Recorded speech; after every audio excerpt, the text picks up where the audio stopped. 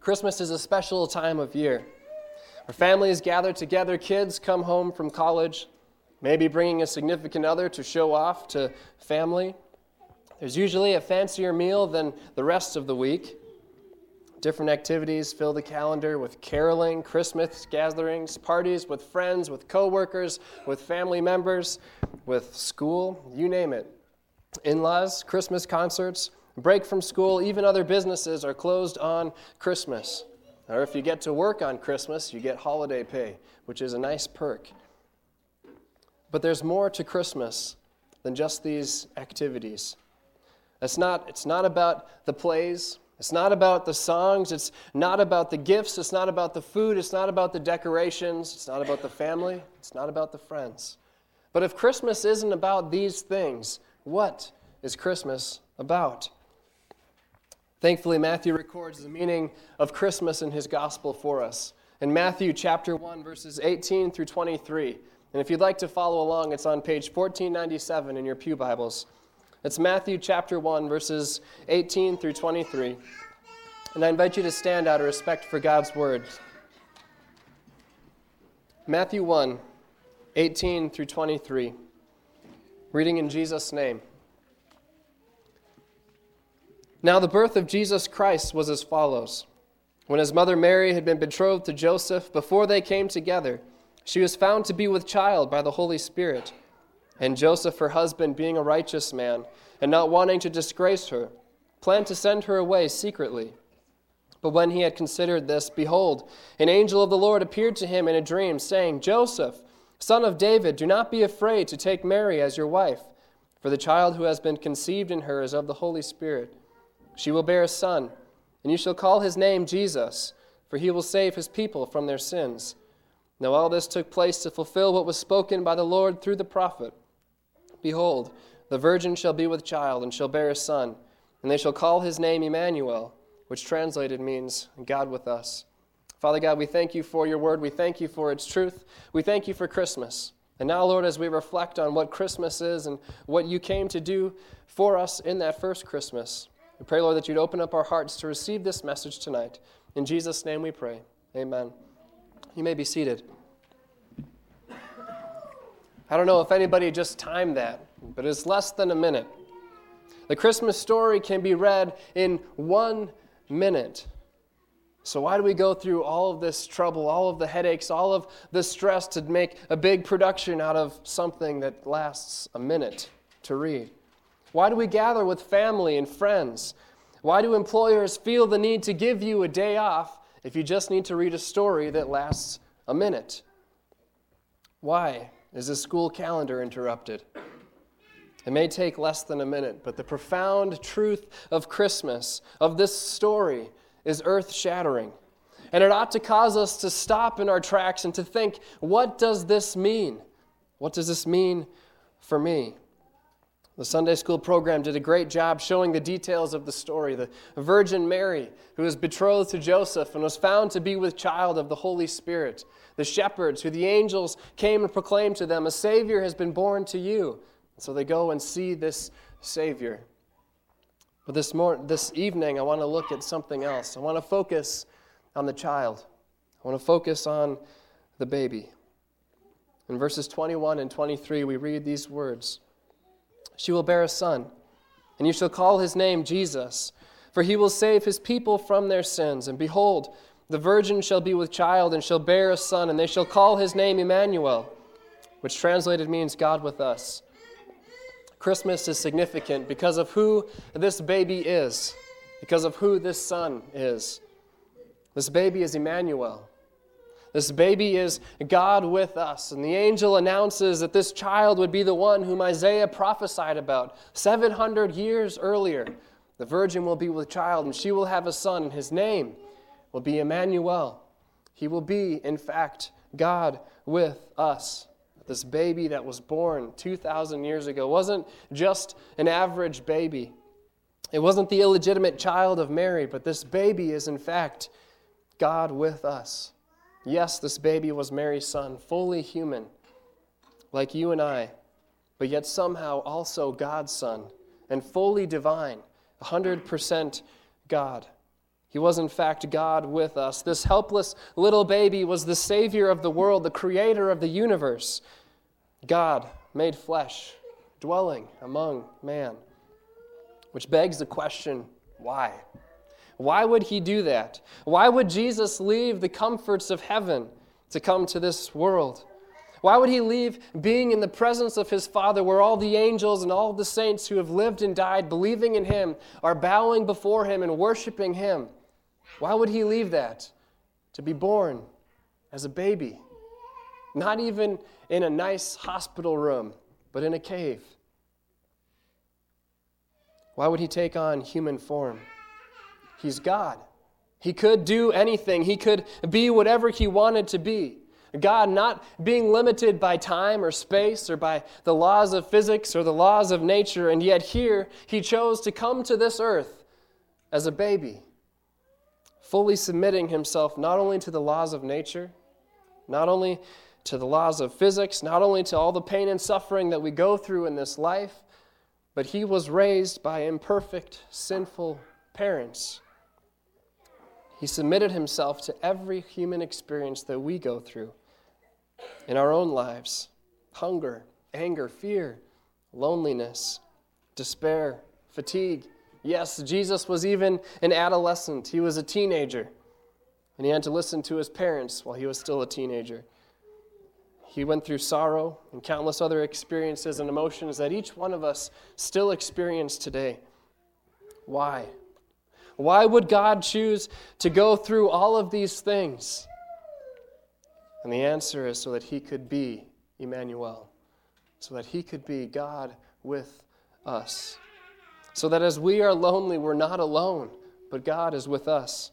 And as we hunger, as we despair and grieve, God is there with us as well. When we're happy, God is there. When we're sad, God is there. And even when the rest of the world continues to go on and live happy and carefree lives, and you're in your own suffering that nobody knows about, God knows, and God is with you. Jesus came to this world in order to be with you, to dwell with you.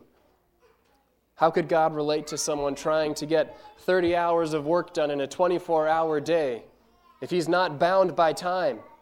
But Jesus was bound by time. How could God relate to someone who doesn't know where their next meal is coming from if Jesus never needed to eat? But Jesus did need to eat, and Jesus did know what hunger was. How could he relate to someone on their deathbed if God can't die? But Jesus did die. How can he relate to someone who's tempted to sin if he wasn't tempted?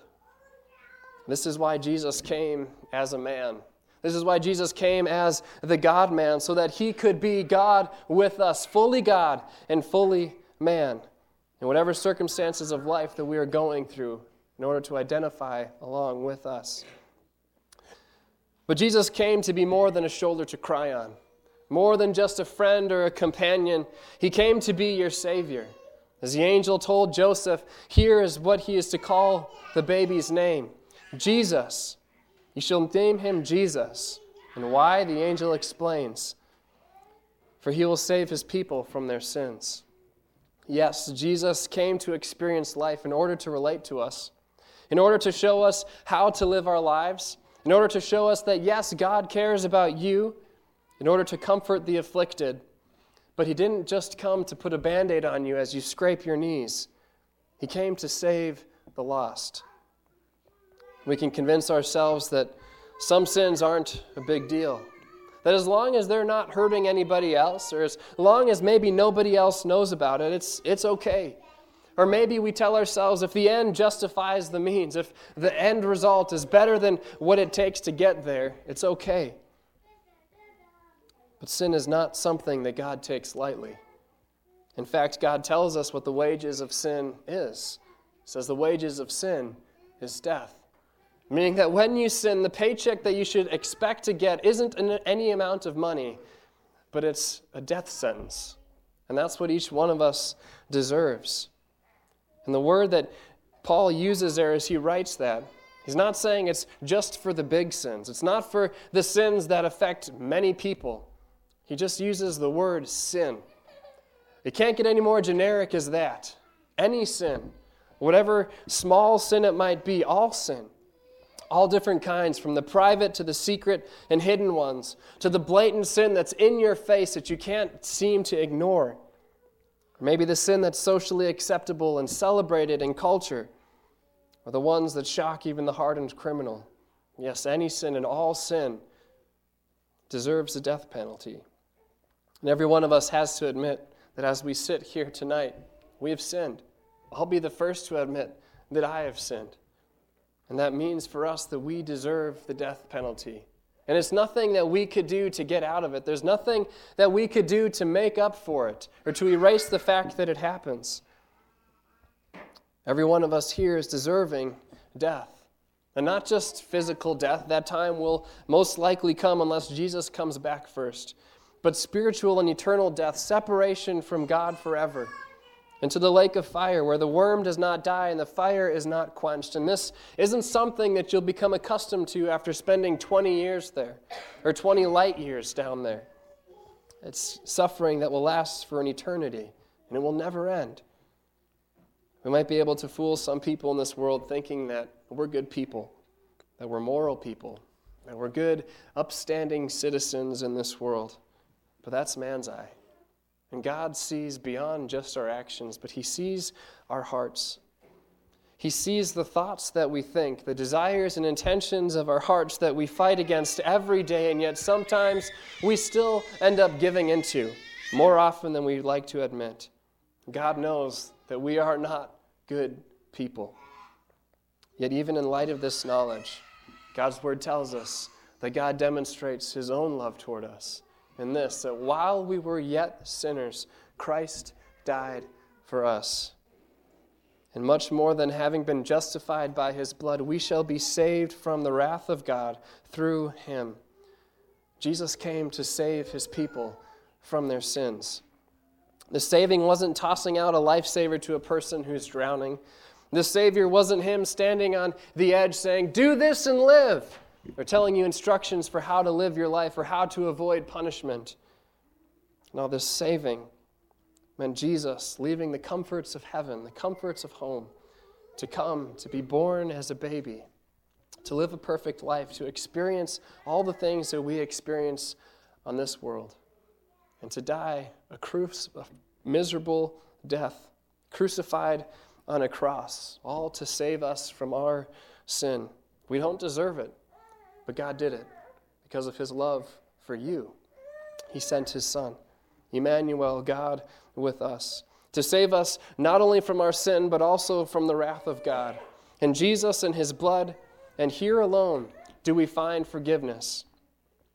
In here alone, Jesus and His blood, do we find salvation. In Jesus alone do we find life. And in Jesus alone do we find the meaning of Christmas. And it ought to cause us to stop and to pause and to reflect and praise God for this gift that He has given to us. You see, Christmas is more than just another reason to fill your schedule. It's more than just food, friends, and family. It's about the God of the universe coming into this earth, into this world as a baby to save His people from their sin. It's about the seed of the woman promised in Genesis chapter 3 to come and to crush the head of the serpent. It's a battle between good and evil, and it's the love of God made known to us in His Son. And the only gift that could be given to satisfy and to save, Jesus Christ, the Word of God made flesh, our crucified and risen Lord, as we confess. Christmas is about God with us. Christmas is about Emmanuel. Christmas is about Jesus, who came to seek and to save the lost and to save you from your sin. So this Christmas season, let us pause and reflect and think of the salvation that God came to bring to us, leaving the comforts of heaven to live a life here in this cruel and harsh world, to experience everything that we experience in order to go through it for us and with us and to carry us through, but also to die the death that you and I deserve to die, so that we don't have to worry about going through that, and so that one day we can look forward to the comforts of heaven with Jesus forever. Let's pray. Father God, we thank You for who You are. We thank you for this time of Christmas, this time where we pause and we think of what you have done for us. And God, because of your love for us, you sent your one and only Son to die on the cross for our sins, for my sin, Lord, in order to forgive me. Thank you for the promise of forgiveness that you give me, Lord, that you give us through your word, that if we confess our sins, you are faithful and just to cleanse us from all unrighteousness. I praise you for that promise. We praise you for the gift of Christmas and for this time to gather with friends and family, to think about what's most important in this world, you and what you have done for us. Father, we thank you and we praise you for sending us your Son, Jesus Christ. In his name we pray. Amen.